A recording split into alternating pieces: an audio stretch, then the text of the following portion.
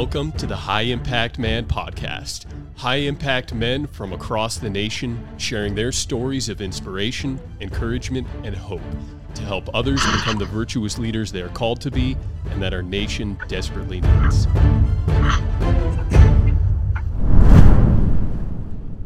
All right, welcome to another episode of the High Impact Man podcast. I'm your host, Nevin Gorky, known by my F3 brothers as D-Fib. I'm joined by my co-host, Troy Klinger, otherwise known as Dial Up in the Gloom. Dial Up, I heard you did something with your M this Sunday. I did, and so basically she ran a half marathon up in Scranton, PA, and initially I was going to race the thing myself, and I used this kind of nagging hamstring injury as a reason not to race it. I don't like doing races unless I feel really ready to race, and so anyway, I spent a nice 13 miles of quality time with the M. Nice. I only had to give her tough love, I think, one time. Around 11 miles, got a little rough for her with her neuropathy that she has from some back surgeries, but she did great. Super proud of her. Yeah, that's awesome. She's fast, and she's coming off some, as you said, some back surgery stuff, and she's, everyone's faster than me, but that was pretty good. And I know it's not always hamstring injury. You told me you're not running a real race until you're ready to win it. So, well, that's going to be a long time because I'm not in winning shape anymore. But speaking of winning, heck, we thought Hamlet from our region. Yeah. So Hamlet, for those of you who don't know him, he's Peyton Riley's his name. He's a member of our PAX. He's a young buck, 22 years old. He shows up to do his first half marathon. He's really only been running competitively, doing some races for like 10 months. And he finishes fifth in this thing. And at one point, there was like this out and back section. We couldn't see the first four people that it went by. And all we see is Hamlet coming with a bike leading the way. So we thought he was in the lead. And anyway, still got fifth. So shout out to Hamlet from F3. Yeah, absolutely. Way to go, Hamlet. That's fifth place that's awesome, especially for a guy he just basically started training for distance running, right? Yep. Yeah. Well, he kicks our butt when he shows up for the workouts. He does. And just pretty much all the beatdowns we've done, he's usually up there first. Yep. All right, just real quick, I want to make a mention here. Two things. One is, we know that people are going to listen to us or do not know what F3 is, so we want to just always mention what that is. You're going to hear some terms and some phrases that on this podcast, and we apologize if we don't define them and explain them to you, but just follow along. You'll catch up. Anyway, F3 is a movement for men. It was national movement for men. Now it's worldly. It stands for Fitness, Fellowship, and Faith. And basically, the mission is to invigorate male community leadership. So it's a free outdoor boot camp style workout for men. I planted a shovel flag in Danville, Pennsylvania here. It'll be 2 years ago in May. But we got regions all over the country. We have a guest on today who's from Hampton Roads down in Virginia. I'm going to bring him in a second, but I wanted to read something because last week's podcast that dropped and aired was our third since we started. And our guest, fourth. I'm sorry, I'm being corrected by my co-host and Spielberg. It was our fourth since we started. That's why I have these guys here, because I make mistakes all the time. Anyway, our guest was a local legend in the cross-country coaching ranks, and Jeff Brandt. And Bing, who a lot of F3 guys know from down in the Sun Coast, and Bing was my Nantan when he planted the shovel flag down there. Anyway, he texted me today. He said, because of the podcast this week, I did some detective work and just got a hold of my high school track coach and chatted for 45 minutes. He said, it's been 30 years, exclamation points. And he remembered stories that I've shared like they were yesterday. He even brought them up, exclamation points. And he said it was great to reconnect, and they plan to stay in touch, both of them. So that's really cool, right? It is. It's really cool to have those coaches that were in your lives when you were young. That anytime you see them, it's like there was no time in between your visits. Like that friendship and that connection that you have is just always there. And I can share too. Same thing for me. My high school coach recently retired, but like most years, I would see him down at like the state cross country championship meet, and we would reconnect every year. And it was just always just great to get together, share those stories over and over again, and just catch up. And coaches have an impact, and they become on your life, and they become friends for life as well. Yeah, awesome. Especially if they're good ones or mentors, you remember them well. Our podcast, we're Christians. We dedicate this to the glory of God, and if we're bringing people together and developing relationships and stuff like that, that's what it's all about. Absolutely. Bringing the people together. So our guest today F3 Funny Car. So Funny Car gave me his bio. I'm going to make it a little bit shorter, but he was born in Petersburg, Virginia. Turns 59 this Friday, we just found out. And he's taking the advantage of his birthday to Q every day this week down in Hampton Roads. Anyway, he graduated from Virginia Tech in 1986, played men's varsity soccer in 1981 and 1982. Been working as a banker, loves basketball. He's a Rotarian, but he's got a really interesting story. And I'm not going to share his story for him, but he contacted me after he heard a podcast. I was a guest on the Roundtable podcast with C-SPAN and shared a little bit of my story with a heart attack and things like that. And Funny Car reached out to me, and I just thought his story was so compelling. We communicated via text for a while, and I thought, you got to come on the podcast, man, because we do this to motivate and inspire men, and you're going to do that. So, Funny Car, tell us your real name, how you got involved with F3, how you been there, and how you got your Funny Car name. Well, Will, thanks, guys, for having me on again, Deepa. That was an inspiring story you had on the podcast, so thanks for sharing that. So I joined F3 in November of 2016.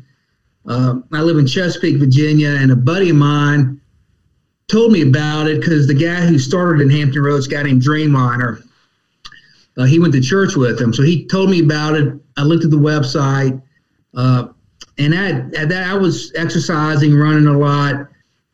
So I decided to check it out. It was 1 mile from my house, so I rode my bicycle. I didn't know anyone. Did the first workout, and usually you're not used to that workout, so it was a pretty good beat down. And so at the Circle of Trust, I introduced myself, told them I was from Petersburg, went to Virginia Tech. I was a banker, the normal stuff. So one of the guys, a guy named Space Monkey, said, well, in Petersburg, there's a drag racing strip, which is not true. It's actually in Dinwiddie County next. I wasn't going to correct him. And he said, you rode your bike here, so we're going to call you Funny Car. Oh. Well, I don't like cars. I'm not a car guy. I drive a car to get to places, and I rode my bike home, and I did not like that name. So, but you know how it goes. It falls on you, and, I love the name Funny Car now. And I didn't go back for about another month. And then I finally decided to give it another shot. Then we had 2 AOs, a Wednesday and a Saturday. And then I started going on Saturdays, and then we started growing, and I became Nantan last year. So I'll probably work out 4 and then maybe 7 days a week, at least 4, usually 5 or 6. So that's how I got an F3. We just had our 5th anniversary this past November. Slaughter came up to help us celebrate, and things are going great. Oh, that's awesome. My co-host here, Dial Up, he likes NASCAR, so he's into cars. Yeah, I was intrigued by the name and how you got it, and I thought there'd be some type of racing connection, but there's no connection at all. Usually there's not. Because of the drag strip next to the town I grew up in. That's it. Yeah, I was kind of thinking through my childhood of watching drag races. I was going to reference some names and stuff to see if there was a connection there, but nothing. No. No, and that's usually the way it is with our names, right? Yeah. They get a nickname from it. So everybody joins F3 the first day there. At least usually that's the way it works. The first day you're there, you get your F3 name, and it usually has nothing to do with whatever you're doing. So yeah, or it's loosely related. Although mine was really well related. I've got a boring name, but anyway. So I'm curious though. You mentioned that it was about a month until you went back. Any particular reason why? I'm just curious. I mean, I wasn't used to getting up that early. It was, November, so, we're starting to get some cold weather, and, I just took me a while to just get the motivation to go back again. And then once I did, I just started, it was routine. And then we've grown from, those original 2 AOs. We just launched a new one, so we got 20 now. Wow. We get 2 every day. So, again, sometimes I sleep in on Monday and sometimes Sunday, but other days I'm usually there. Yeah, I just posted a question on the Nation's Mumble Chatter channel on the Slack, and I said, how do you balance getting the recommended amount of sleep and still posting early in the morning? Right. And basically all the answers are you don't. Yeah. Some guys try to make up the sleep on the weekend. Some guys take some naps in the afternoon. Most of us can't do that because we work, etc. So pretty much it's a trade-off. But I think, I don't know, everyone has to figure things out for themselves. But sometimes, especially guys in the respect category, we've got to catch up on some sleep once in a while. Oh, yeah. I mean, there's nothing wrong with fart sacking every now and then. That's called good fart sacking. Yeah, it's called smart sacking. So for those who don't know what fart sack is, it's staying in your bed. All right. Listen, a lot of people that aren't part of F3 that are friends of ours and churchgoers and et cetera listen to this and they're like, what? I don't know what you're talking about. So I got to define some of these terms for our people. All right. Question for you. I ask everybody this. I know you grew up in Petersburg. So tell me what it was like, where you grew up, what your family life was like. Tell me about that. So, grew up in Petersburg, which is about 30 minutes south of Richmond, and I had a mom. My mom was a teacher, and then became a librarian. I went to a small private school. I had a brother 2 years younger, and my father was an engineer at the local gas company, and he went to Tech. My younger brother went to Tech, and it was just a good childhood. Bunch of friends. We played a lot outdoors. My parents, I mean, we were their lives. I mean, my dad coached our basketball teams. The school I went to, my mom was there. They never missed a game. My brother and I were both like playing sports. I was a big basketball player, soccer player. They never missed a game. So it was a good childhood in a town we really enjoyed, and a lot of great friends. And I was blessed. They were a big part of our lives and continued to, throughout our whole life. They were always there. I moved in about an hour and a half away in the early 90s, and, we would speak to them and go visit. My dad passed away 3 years ago. He was 86. And I remember I woke up to go to F3, woke up at 5:30, and I had like a bunch of messages from my mom. So I knew that was not good news. Yeah. And, but I got in a car, drove, and he had a stroke. And I got to see him for about an hour before he passed away. So, he didn't really know I was there. I saw some tears come from his eyes, so I got to say my goodbyes. And then, last January, my mom was 84 at the time. She was still worked part-time as a librarian at the hospital. She was in a Rotary Club, Garden Club, and very active. And she died of a stroke on a Monday, January 4th. So, I lost both of them in the past, recently, and it's been a big impact. But again, I was just blessed to have wonderful parents who, gave us a good environment to grow up in. Sports was a big part of our lives, playing all the time. Yeah, my wife and I, we had to move my son from Manayunk, which is part of Philadelphia. It's on the opposite side of the river of Center City. Anyway, we had to move him to Lynchburg, Virginia this Saturday. And then that took all day to about 11 o'clock at night. And then we drove down to Richmond because we have family down there. So I spent about 3 hours down there in Richmond, then had to drive home. But I'm driving around Richmond looking at a whole lot of Virginia Tech signs and a whole lot of signs that people hate Virginia Tech. So there must be some rivalries going on down there around Richmond. Yeah, especially UVA and Virginia Tech. Yeah. So, but it was, I went to Tech and great school, had a great time. It was the right place for me. And so. So you played basketball and soccer in high school? Yeah, I love basketball. I played, all the time. In the summer times, I was out the public courts. Went to, you saw Carolina in the final, championship yesterday. I'm a big Carolina fan. My grandfather played basketball at Carolina, graduating at 32. So I was brainwashed at a young age to be a Tar Heel basketball fan. So I went to Dean Smith's camp from 76 to 81. I got to know Coach Smith. Coach Williams was one of my coaches.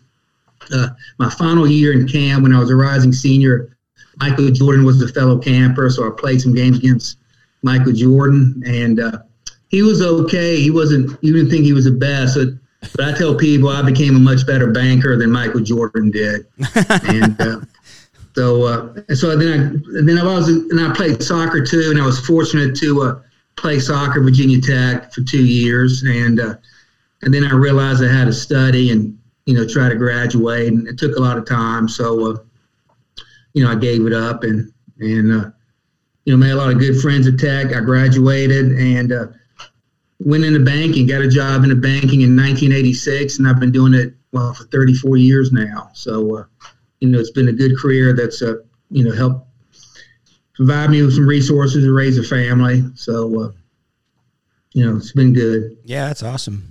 He should liven up that camp story, though. Like, you should have at least played Michael Jordan 1v1, right? And gave him a wicked crossover, right. Broke his ankles, and scored on him, right? And that could be your story, and you could stick to it. No one could tell the difference, right? So, but I still play pickup games, basketball. I mean, I still play to this day. Not as often as I used to, but, I've been blessed to continue to, to play the sport. And, but now F3 is most of my athletic endeavors these days. Yeah, you heard my story on the Roundtable podcast. I had a heart attack playing basketball, so I came back after that, and I was still playing pickup games until about a year and a half ago, and I realized that I've had, I don't know about you, but I've tons of injuries playing basketball. My ankles are only held together with scar tissue, my arthritis in my fingers from so many broken fingers and stuff like that. But anyway, I thought, F3 is a lot less threatening injury-wise. So I retired from basketball about a year and a half ago, but I have to tell you, I have the bug to play again. I wasn't good when I quit playing, but I'm sure I'm a lot worse now, but I think I'm in better shape because of F3. So I'd love to go out and test it and see how well I can get down the court. But anyway. Maybe you should just play a game of horse. Went to for a long time. We had a gym, and I had the keys to the gym. So once a week, we would play at nighttime with a bunch of guys. Yeah. And then our YMCA has a good pickup group. So I've always been able to find a game. I was in F3 this past weekend. We went to see my daughter. She goes to Campbell in North Carolina. Then we went to Lexington, South Carolina to visit my mom's sister we had seen. And in Lexington, South Carolina, which is a population over 300,000, if I got my numbers right, they have 71 AOs each week. Wow. They have 16 AOs just on Tuesday. Oh. So I went to an AO where they have 4 AOs at this high school, which is like a little college. It's so nice. But my point is, in F3 Lexington, they have an AO that they just play basketball at once a month. The AO is playing pickup basketball. Nice, cool. Nice. That's my AO. I got to go to that. How about AO. It? Yeah. So for those of you who don't know, AO means area of operation. That's just a site where we work out. So, wow, that's a lot. We don't have that many. So basically, we have and just one workout every week. 6 days a week. We vary the location sometimes and stuff like that. And we have another one in a town over on Saturday. So we have 2 on Saturday. But we're a small area, rural area. So hopefully we can expand our region a little bit more. We're not quite to 2 years yet. So we'll see. You said you turned out to be a better banker than Michael Jordan. But I'm guessing he could probably buy your bank. So careful what you say. All right. Well, the reason that we got in touch, you kind of reached out to me, but was because of your experience with some heart problems. So why don't you tell me about that? All right. So if you need to stop me and interrupt, I can go on. So please do so. But so when I've always been a decent athlete, at least I think I am, and but I sort of stopped running and exercising. When I had my daughter I was probably 36, and in my 40s, I was maybe playing a little bit of basketball. I was golfing some, but I just wasn't doing much else. Raising a family, working, and I started putting on some pounds. And I look back since I've started F3. I look back and I realized I was a sad clown. But I didn't know I was a sad clown, which if you want to explain what sad clown is, yeah, sure. Folks, you just, I was going to work. I wasn't really didn't have any close friends. I mean, friends close to me. I had a lot of friends. People tell me I know everyone, but I wasn't spending time with the guys. I was just working, not working out. and just had gotten into shape. So a buddy I saw had lost a lot of weight, and he told me about this boot camp he went to. This guy put on, and I was turning 50, and I said, I need to get in shape. So I went to this boot camp, and it was a boot camp with this, real strict protein diet for 6 weeks, and I lost almost 40 pounds. Wow. And I was dedicated to it. And after that, I started running all the time. I started trying to eat smarter. I still struggle with that. But I lost all this weight, and I started making exercise a priority in my life. So that was right before I turned 50. So when I turned 50, I was at somewhere, and someone handed me a flyer about a heart scan, which, DFib, I know you probably very familiar with these. Yeah. So a heart scan, they do a scan of your chest, and it tells you the probability you have plaque buildup in your arteries, correct? Yeah. So basically, it's a low-level CT scan, and they I don't know if it's low-level. It's a CT scan of your chest specifically focused on your heart. And when people have blockages in their heart, it's usually associated with calcium deposits. And you can see calcium deposits in your coronary arteries on a CAT scan. And so there's certain criteria, amount of calcium, that kind of stuff. And if on the CAT scan it shows a significant amount of that, that means that there's a likelihood or, whatever probability that you might have some blockages that are significant. So I was in the best shape since college. But my grandfather died of a heart attack when he was 49. My dad, when in his 70s, had bypass surgery, and he had his aortic valve replaced. And my mom had a heart attack with a stent put in. So I had heart disease history on both sides of the family. My cholesterol had always been high. But again, I was in really good shape. But I decided to get this CAT scan because of the heart scan because of the family history. So it's usually $100. They had a sale for $50. So I got the test done, and a few days later, the nurse calls me and said, "Mr. Pollard, we got your results back, and we recommend you go see your family doctor or cardiologist." Well, obviously I didn't have a cardiologist. And I said, "Well, what's going on?" And she said, "Your calcium score is 1100. And I had no idea what that meant. So I'm talking to our Google calcium score, and it says if you get a score of 400, you have a 90% chance of plaque buildup or blockages. So I had a neighbor who was a cardiologist. So I called him, and he said, "Why don't you come see me like tomorrow?" So I go see Dr. Chung, and he said, that's something's not right with a score that high, and I'm not even going to do get you on the treadmill. What do you call that when you get on the treadmill? Stress test, yeah. So he goes, "I'm going to go ahead and do a catheterization." So a few days later, we go do a catheterization, and I was 80% blocked, and he put 3 stents in, and I had no idea. And so I asked him what would have happened if I didn't get this scan done. He goes, "Well, you could have had a heart attack at some point, sooner than later."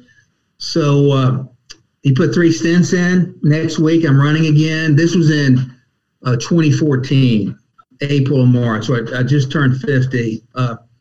And then from 14 to 16, I ran 2 half marathons or 3 half marathons, and I ran my first full marathon. So I was still exercising. And then in 2017, when I started, and I don't run very fast, when I was running, I noticed I was having trouble breathing after a little while. And it started getting a little bit worse. So this time I felt something. The first time I had no idea. Now I felt something wasn't right. So I went to see Dr. Chung again, and he got me on a treadmill. He said everything looked good. I went a few more months, and I went back to him and said, Dr. Chung, I'm having trouble breathing after I run a little bit. So we did another catheterization, and I was 90% blocked in another artery. And then he said, also, your aortic valve is getting calcified, and at some point that's going to be replaced. But we're thinking, years down the road. So that's in 2017. So I started, and at this point I'm doing F3. So I'm working out all the time. Mm-hmm. So 2017 comes along, and then in the winter of 2018, I started having breathing problems again, and it got to the point where I couldn't run more than a minute without having to stop and catch my breath. And at F3 workouts, I was having to walk a lot. Something was really not right. So then, talking about playing basketball, DFL, I was at the Y in August of 2018, and they asked me to play a game of basketball. I guess they needed a player. So I played, and I ran up the court really fast, like 2 or 3 times in a row. And I thought I was having a heart attack. I mean, I could not breathe. I had to lay down. I finally got my breath back, and I called my cardiologist, and I said, something's not right again. And we do another catheterization, and he said, your aortic valve is extremely calcified. And he also said it's back cuspid, which, as you know, only had 2. I'll let you explain if you want to, but, it's back cuspid. So it wasn't, once it goes bad, being back cuspid, you don't have 3 leaflets to push your blood through your artery. So that was causing problems. So we set up a meeting with a heart surgeon. This is probably a few weeks later, and he checked me out, checked out the test, and said, we need to replace your aortic valve, and we need to do it now. He goes, because it's shot, it's not good. So about a month later, we prepared for open heart surgery, and knowing you're going to have your chest cut open was, I was pretty scared, but I was in really strong shape physically. I was in strong shape emotionally, and I was in strong shape spiritually. And I credit a lot of that to F3. I mean, F3 really had me ready to get that surgery. So they cut me open on October 15th. A few friends met me at 6 o'clock the day of the surgery, prayed for me before I went to the hospital. And, I just knew people praying for me. And I remember the anesthesiologist tells me to count to 10. And then it feels like I wake up the next minute, and, I got tubes coming all out of my chest, my neck, and I can't explain the feeling of waking up. I felt like I've been run over by a bus. It was just, it was tough. My wife was there, and it was a successful surgery. Yeah, it doesn't feel very successful when you're laying there in that kind of pain. Well, they had me the next day. They had me walking. Yeah, and so they had me walking. So if I walked maybe 10 yards, I was done. I was just out of breath. But every day I walked a little bit more, and then in 5 days I went home. And again, I attribute this to F3, to being in good physical shape and emotional, spiritual shape. And 13 days after surgery, I walked a mile outdoors. And then 34 days after surgery, and I was out of work for 6 weeks, so your body is just beaten down. I mean, you probably had one of the most major surgeries you can have. And so 34 days, I didn't tell him when I did this till after the fact, but I ran 2 miles 34 days after having open heart surgery. I mean, it was really slow. And so I told my wife afterwards, and she wasn't a happy camper about that. But my heart surgeon was a runner, and he was an athlete. So he said, as long as you take care of yourself, that's fine exercise. So I started running about a month and more consistently, and then I went to my F3 workout, I think 45 days after surgery. Now, all I could do was sort of stand there and do a few squats, but I went to it, and I kept going. And, as you know, I would just modify as I needed to. Yeah. And I was blessed to have a strong recovery.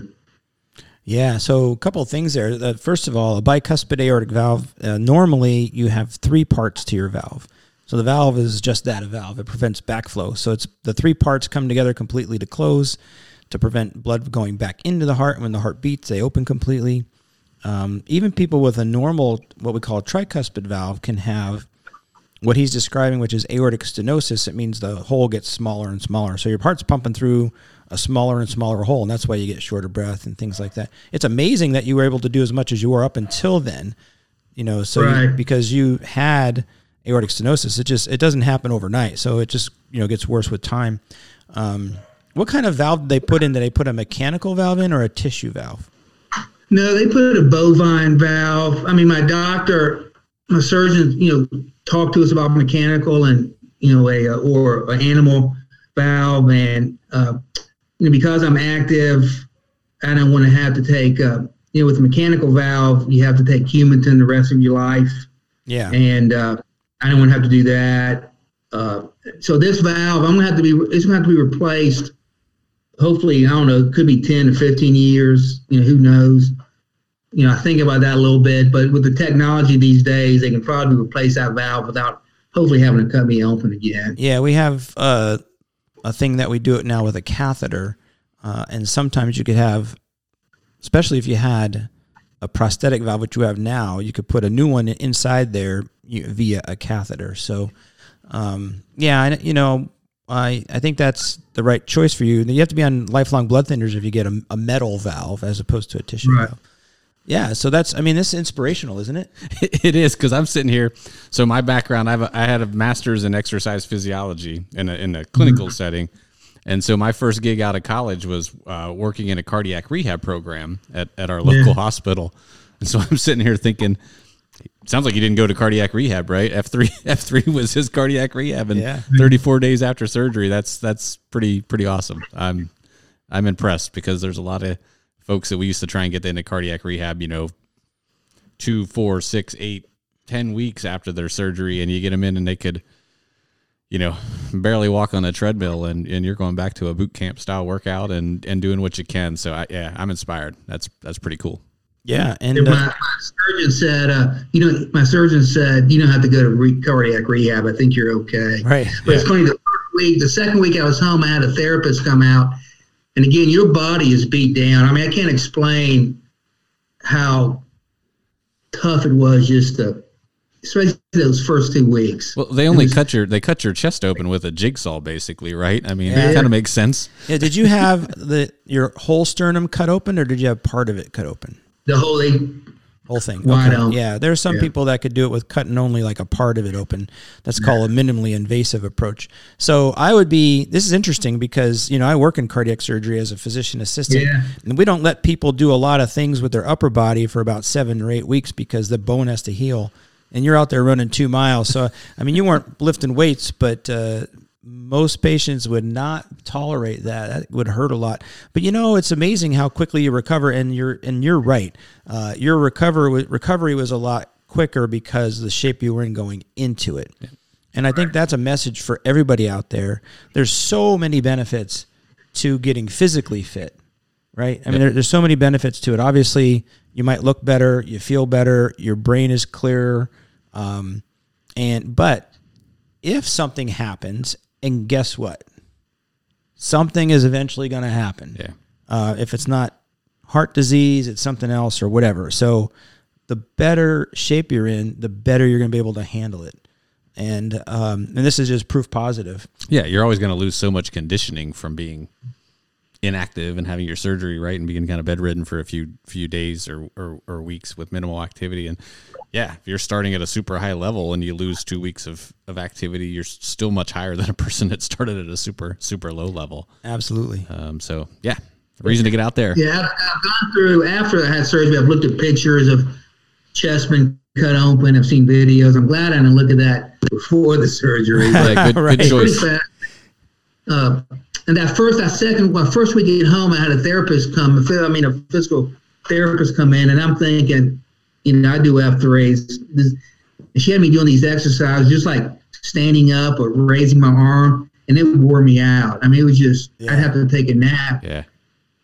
And so my first cue, when I went back, and the cue is your workout leader. So the first workout I led, I had all the packs do these real basic exercises that I did during my first few weeks of, recovery. So, but it's, my message, I'm in a lot of several support groups on social media for heart patients and people getting ready to have valve replacement. And, my point is that I had no idea I had heart problems. Right. I was doing what I wanted to do. But my message or my mission has been to just tell people, if you have a history, to get checked out. If you have, family history, high cholesterol, as you know, defib, heart disease is a leading cause of death in both men and women. So just if something doesn't feel right, just get checked out, because you just never know what's going on inside. And I still get paranoid. We'll do a tough workout and I'll start breathing a little bit harder. I'm like, I'm okay. Yeah, I know, because you've got coronary disease and you had the aortic valve replaced. Now that valve should be good for a while. So, but I know, as another guy with coronary disease and 2 different stents in my heart, and I did have the first symptom was a heart attack for me, and it was out of the blue. Right, you're like, feel fine, I'm playing basketball, asymptomatic. Next thing you know, boom, you get a heart attack. I think that's a great message, that especially if you have a strong family history, that's probably the number one predictor of whether you're going to have heart disease. But the other risk factors you mentioned, high cholesterol, diabetes, hypertension, being obese, smoking, if you're doing all those and you have a family history, then you're really rolling the dice. But that was really good that you got that scan, to just, hey, I got family history, I get a scan, cost you $50, who knows? Maybe not, saved your life, or at least saved a heart attack or bigger problems. Yeah, I joke with people. I tell people I'm so tight.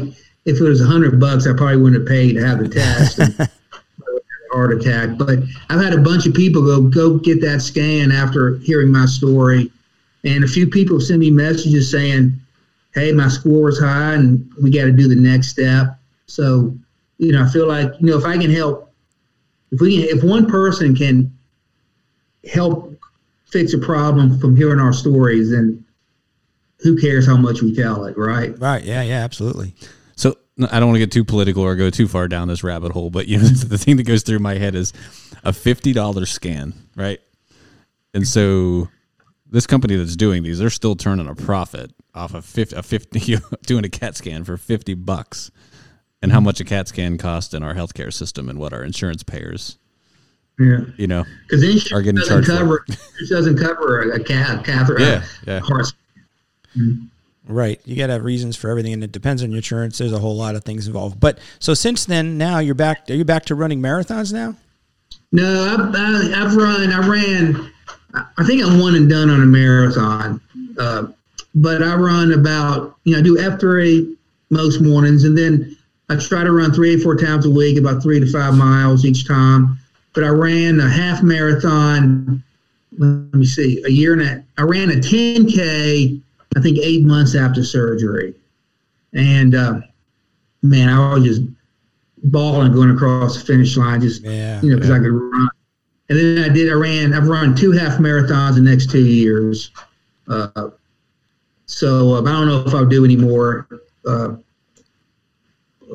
But mostly, I'm probably stronger today than I was a few years ago. Do you do the marathon that ends down there in Hampton in the Coliseum? Is that the one you've? The marathon I did was in Richmond. In Richmond, all right. Yeah, Richmond in 2016. So, and I did it in. Not fast. I broke 5 hours. So that was good for me. So, ran with 2 buddies. That'd be really good. Surviving it would be good for me. You finished the marathon. That's all that matters. Right. Absolutely. I always say you suffered longer than the winners that did it in 2 hours and 20 minutes, 210 minutes, depending on how good they were. But I tell you, the thing that probably wasn't so smart is, so I had the surgery on October 15th. In March, they had a grow ruck in Richmond. And I don't know if you want to explain what a grow ruck is to the crowd. Yeah, well, I've never done one because I have a bad back, but basically you carry a weighted backpack, 40 pounds, I think. Is that right? 30 pounds. 30 pounds. And they these crazy guys go overnight. Well, go ahead.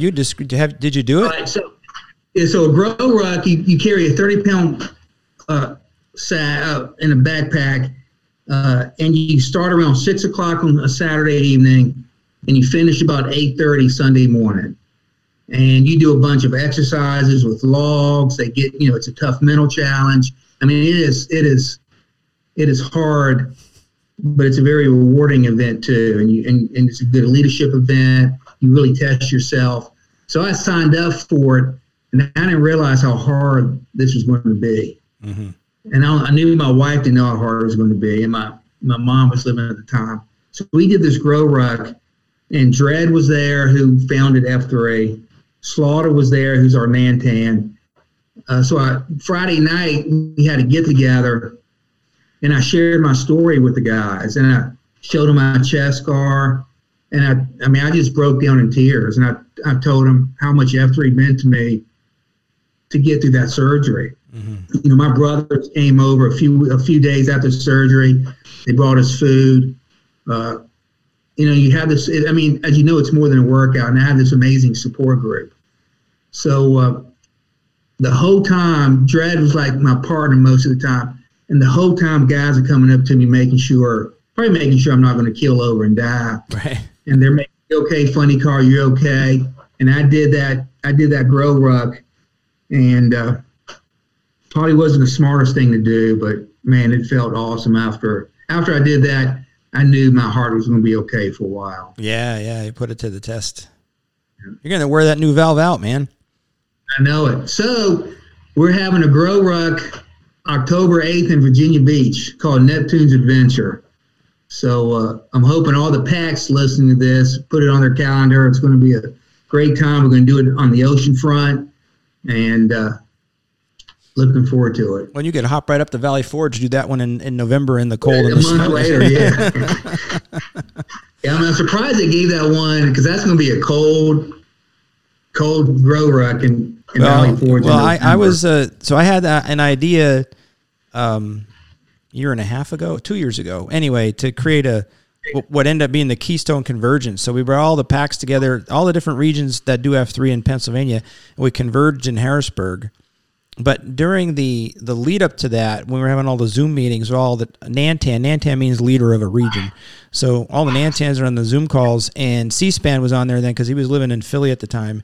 It was like, we need to do a grow ruck. So that's, and immediately they said, we got to do it at Valley Forge, and it's got to be cold. So this was on purpose, make it as hard as possible. And it's cold. Who knows, though? November in Pennsylvania, who knows what it's going to be like? It may not be that cold, but who knows? So let me ask you a question. So you mentioned what got you through this stuff was part of it was growing spiritually. Right. So tell me a little bit about that. What's your faith like?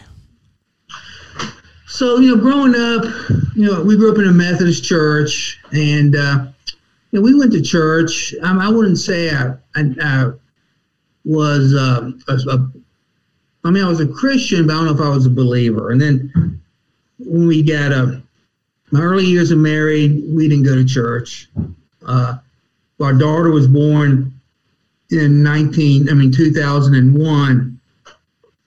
And then as she got older, we started going to a Methodist church near us, and we got more involved. But I was probably still going through the motions. We hadn't read the Bible in detail. And then after I turned 50, I started going to a men's prayer group with some guys, and I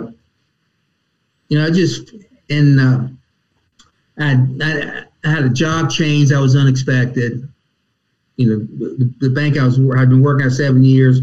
The president and I probably didn't just felt like I didn't need to be there anymore, so I had to change banks, and that ended up being a blessing. I've had a great career since then I'm with a bank called Blue Ridge Bank, and so sometimes things happen for a reason. I think sometimes, and I probably wasn't happy. I probably wasn't doing my job as well as I should have, and it gave me a little kick in the butt and got me refocused. But about that same time, I started trying to be more of trying to increase my faith. Started praying more, going to this men's prayer group, and then F3 came along at the right time. I'm with these guys who are Christians too. We pray together, So that helped strengthen my faith. Now I have a long way to go. I mean, I'm a sinner every day like everyone else, but I know that there's someone there helping us in this journey. And again, if it wasn't for F3, I probably wouldn't be at that point in my faith if I didn't have it. I know I wouldn't have. Yeah. Yeah. And, times like when you're facing things like open heart surgery or heart attacks or whatever, your faith gets tested. And, and I think, the Lord uses those times in our lives to draw us closer to Him. That's the whole thing. So anyway, it's a blessing to hear your story, man. Yeah. I got to ask you this though, because I coached soccer for a long time. I played basketball. That was the sport I played. So what position did you play? Since you played D1 soccer, what position were you playing? I was a fullback. I went out, made the team. I mean, I wasn't a really good soccer. I wasn't a really talented soccer player. I was a good athlete. So a local coach in Richmond sort of gave a good word for me, Virginia's head coach. So I went up early and I walked on. I just worked as hard as I could. I tried to not make any stupid mistakes, and I made the team. And my freshman year, I didn't play much, which is fine. There were a bunch of seniors. And then my sophomore year, I started probably about half the games. Had a few good games and met a great bunch of guys. And we were an average team. We were non-scholarship, but I remember my sophomore year, we took UVA to overtime, and they were the fourth-ranked team in the country and undefeated. We didn't win, but we came about as close as you could. So I enjoyed it, but I was in a fraternity. I wasn't studying as hard as I could, probably going out too much. And then my junior year, I didn't work. I didn't really get in shape that summer like I should have. My brother was a freshman, and he made the soccer team as a goalie. So we were going to both be on the team. But my heart wasn't in it, and I needed to focus. So I, gave it up after 2 years and played a little bit after that in pickups, but coached a little bit. But I enjoyed it a lot, and it was a good experience. What position did you play in basketball? I was a shooting guard, so I like to jack it up. So, AKA gunner. That's right. So we call some of those guys, some guys I play with playing pickup ball, we call them the black hole. The ball goes in, never comes out. So Yeah. When did you get to shooting the 3-point line though? when I was playing, the 3-point line wasn't there. I was gonna say, I was thinking that you wouldn't, because I know in PA we didn't get it till like the late 80s, right? It was the year after I graduated. Okay, of course. I played point guard, and I got all my baskets came either from behind what would be the 3-point line, because back then teams played zone. Right. Now everybody plays man to man, but all my points came from what would be behind the 3-point line or on the fast break or from the foul line. And I'd have averaged a lot more points if that darn line was painted on the court then. I'm certain you would have been a 1,000-point scorer. Probably, I have no doubts. I would have scored the 800 more I needed to get to 700 more, or whatever it was. I can't remember, but that was and I got a few offers at smaller schools, but I wanted to go to Virginia Tech. And it's funny, my nickname my father gave me when I was a baby was Bebo, B-E-B-O. So my family calls me Bebo. A lot of my friends call me Bebo. So I was playing at the YMCA one day, and someone heard him call me Bebo, and this guy thought he was calling me Reload because I shot the ball so much. So they used to call me Reload at the YMCA. That was my reputation. That could be a good F3 name, Reload. I like that. I'll have to keep that one in mind. Yeah, we're really bad at naming people. We're too nice. Yeah, we're too nice. We're way too nice with naming people. And we are too. When I'm involved, I'm nice too, because I just don't want some guy to get a name he hates, and that's kind of why I asked you the question at the beginning about it took you a month to come back, because I noted that you didn't like your name. You didn't like your name, right? And I'm like, did the name keep you away? Because we've had that discussion too. Like guys want a name they're proud of, right? It makes them feel good. Right. Like, yeah, that's a cool name that I got. And you give somebody like some really goofy name, and it's like, do they not come back because of their name? Are they that sensitive to it? I don't know. Yeah, Yeah, can you imagine coming home and telling your wife your name now is Hello Kitty? Yeah, I mean, Hello Kitty's continued to do F3 for quite a while. Well, you got to own it, right? That's right. You got to own it. Your own. You just got to, yeah. That's a lesson. So, and y'all know this amazing thing is you work over these guys every morning, and you don't even know what their full names are. You just know them as D-Fib and Dial Up and Funny Car. And we were working out one time. EH's younger guy who was working out at the high school near me, and he was doing pull-ups, and I went up to him, and he was a rising senior at Virginia Tech, and he was going to be a fly jets for the Navy. And it was he was at home, so he came out to F3, and he came out that all August before he went to school, came to F3 every morning. And his grandfather had just died. All his friends already graduated. He had one semester left.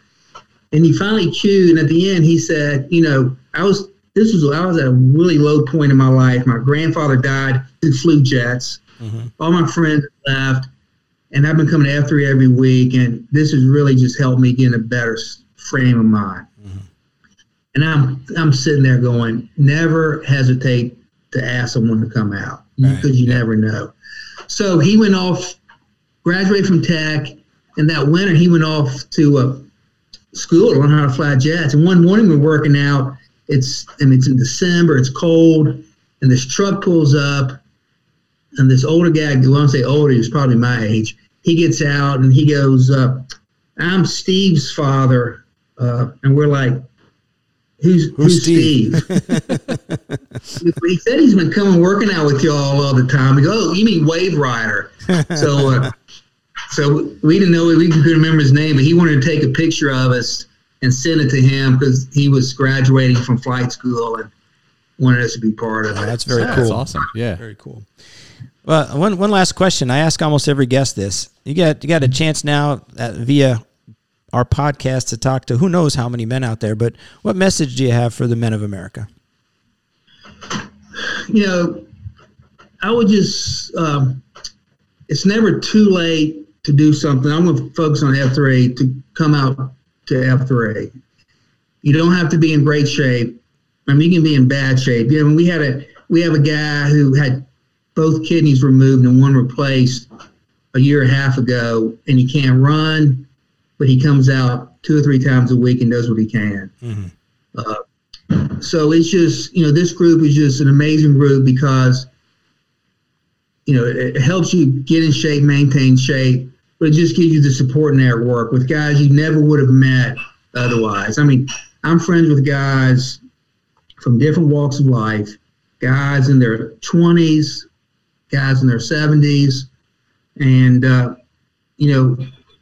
as I approach the end of my 50s, I look back on the past 10 years and, had the heart surgery, had the stents, got in good shape, and then I fell in F3, and it's been a life changer. And so if you've never been before, I recommend try to check it out. If you go, just take advantage of it and depend on those guys because through good times or even through the tough times, all these guys are going to be there to help you out. So I've seen it change lives. I've seen guys stop drinking. I've seen guys, get in better shape. And it's just amazing, what they started 11 years ago. I'm sure Dredd and OBT never thought it'd have the impact it's had. So yeah. Great message, man. I love stories like this because you know how it is. You're reaching out to guys, inviting them, and it's like, oh, well, I got this bad knee, or this bad shoulder. It's like, yeah, I get it. We just talked to a guy this week that had his chest ripped open and his valve replaced, and he went to the workout 10 weeks later. 5 weeks later, right? So 45 days. Yeah. So I can understand why you don't want to come because that little bit of knee pain that you got. Yeah. And it's great. Y'all sharing this story, you're having an impact and just sharing the stories with the different guys each week. So thank y'all for doing that. Yeah, well, no problem, man. I tell you, it's just a blessing to meet you and hear your story. We got to meet in person sometime. Yeah, I have to admit, I was in Virginia Beach this winter for an indoor track meet, and I was planning to attend one of your beatdowns. I can't remember what the name of the AO was. Pink Hill. Yeah, it was Saturday morning, and then they ended up we ended up leaving Saturday morning to come home instead because we withdrew from the one event. So my son and his teammates were all done late Friday, so we got up and we left early Saturday morning to come home. But that was at the new track facility, indoor track facility. Yeah, beautiful place. But we tend to get down in that area every once in a while, so we'll definitely try and look you up and get to a beat down sometime. I'm down in that neck of the woods. Yeah, that's why I enjoyed your interview last week with the cross country coach, because my daughter's was a talented runner. Went to college, got injured, and just knowing that impact running coaches can have on the lives of kids. I've seen that happen too. And so that's why I really enjoyed hearing his testimony. Yeah, well, thanks. It's a blessing for us to do it and meet guys like you. And the name of this podcast is High Impact Man, and I think we just spoke with a high impact man. I totally agree with you, my friend. He turned something that could have been really bad into something, not only something that he got through grit and determination and being a part of a group of guys that support him, but he's out there trying to send the message and get other guys that can get help and some knowledge about, maybe their coronary disease and whatever they need to do, but also inspiring people that, like you said, there's really no good excuse for most people. Yep, absolutely. Right? Just get up, get out of your fart sack and post in the morning, and it doesn't matter how much you could do, just get out and do it. That's right. Right. All right, well, God bless you, Funny Car. Thanks for being on, man. Thank you, guys. See y'all later. Thank you for listening to this week's episode. I would like to thank our guests for joining us and sharing their story of becoming a high-impact man. More information and resources can be found at highimpactman.com. If you like this podcast, please consider following us on our social media pages or email us at him@highimpactman.com. That is HIM@highimpactman.com. The High Impact Man podcast has a new episode every week, and you can find them on Apple Podcast, Spotify, and Google Podcast platforms. Have a great week, everyone. Hey, Funny